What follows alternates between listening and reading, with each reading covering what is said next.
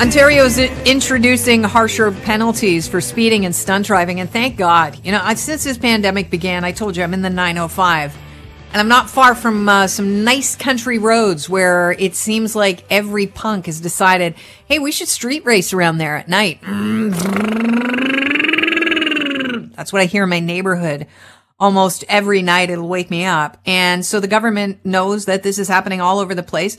They've introduced legislation that, among other things, would increase vehicle impoundment times and lengthen license suspensions. Here to go through the nitty gritty of what our Transportation Minister, Caroline Mulroney, introduced yesterday is Brian Patterson, who is with the Ontario Safety League. He's the CEO and president. Welcome to the show, Brian. Good to have you on.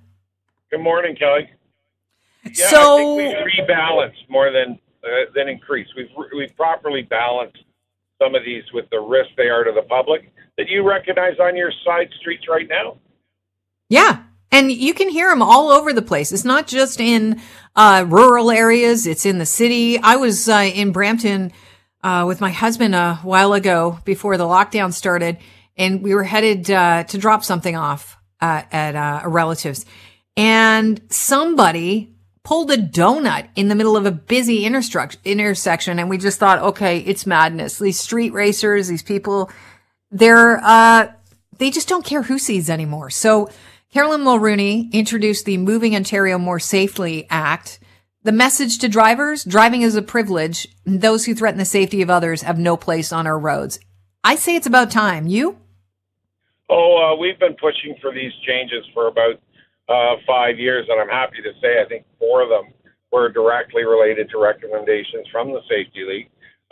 We've fought very hard to get the suspension for extreme speed driving. Never liked the fact that the Attorney General of the day calls it stunt driving, because it's really just high risk driving that's placing law enforcement officers, the rest of the public, and pedestrians at risk. Mm-hmm. So we're going to get that fixed, and the minister promises we're changing it from stunt driving to something the lawyers can agree on. So I'm happy there. But driving. Yeah, can I just interject for a second? Stunt driving to me glamorizes what they're doing. It almost makes it more attractive to call it stunt driving. And that I didn't get caught, and that I'm racing you or the person beside me or whatever. At the end of the day, the real clarity is extreme speed driving kills, and you and I have done lots of morning shows where somebody has rolled a car and taken out a family on the highway. With 2 cars just speeding beside each other but not racing. I don't care what you want to call it. I want it dealt with.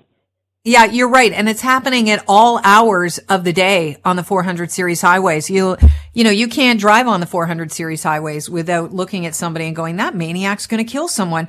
And police laid 796 stunt driving charges in Toronto between March 1st, 2020, December 31st, 2020. That's an increase of 222% over the same period in 2019. So can we go through the specifics of the legislation, what specifically you like, and where you'd like to see things maybe be taken to a little bit more of an extreme?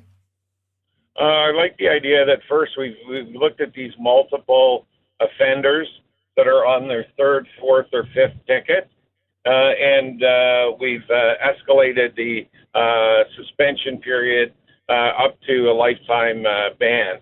So if you want to be a weekend street racer, pile up your tickets and wait to see how it's going to be dealt with. I think the Attorney General's given it priority, and I think you're going to see real consequences. Because for a while there, I think people just thought, I'll just roll the dice. I'll get the ticket, but I'll fight it, and I'll drag the buck, and it'll never get a conviction. Well, now we're getting those convictions, and more than one. And the officers tell me in a summer there are frequent flyers that have been stopped 5 times, way outside the range like we have now. So you want to take it to the track, go ahead. But if you want to take it to my streets and my communities, you're going to pay consequences for it.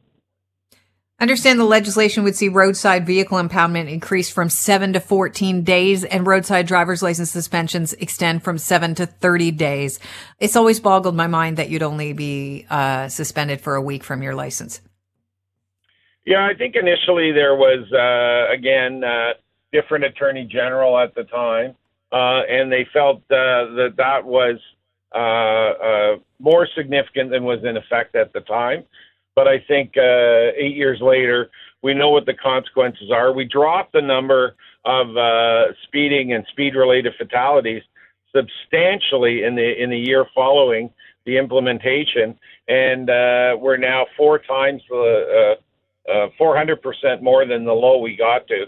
So we got to retweak, and I think these will retweak it. You're going to lose your license if you're doing the speeding in a municipal area, an 80-kilometer roadway, and you and I both live north of the city, and on 80-kilometer roads, you just can't have these Lugans rocketing along. So it's 40 there. So if you want to, if you're over 120, you're at risk anywhere in Ontario. And the Attorney General and Caroline Mulroney, I think sometimes she's so polite and quiet when you meet her, but she's prepared to put the chainmail glove on and deal with this stuff. And I'm very happy with the way she's gone. Yeah, there's the one part of this legislation that I think seems to be a bit excessive or not excessive enough is why are we giving people up to their fourth infraction to ban their license? I mean, you go 3 and you're a serial offender in my books. That's it. You're out. No more license. Like, why go to 4? Our recommendation too, Kelly, is the way the court system works. You could be charged 4 times but only convicted once. So that's a post conviction. Okay, right? Yeah. So I'm happy that we've got immediate consequences, and I think that's what we want, and I think that's what the public wants. But it is unfortunate that somebody could be charged 4 times, and for whatever reason, a slightly lesser charge, reducing to clear the courts, etc. I think my next target will be that one about when the more significant suspensions come in. But all right, well, I got to leave it at that, Brian, just because we're at the top of the hour. But thank you so much for joining us. I really appreciate your time, and well done. Thanks again, Kelly. Have a great day. That's Brian Patterson, who's president of the Ontario Safety League.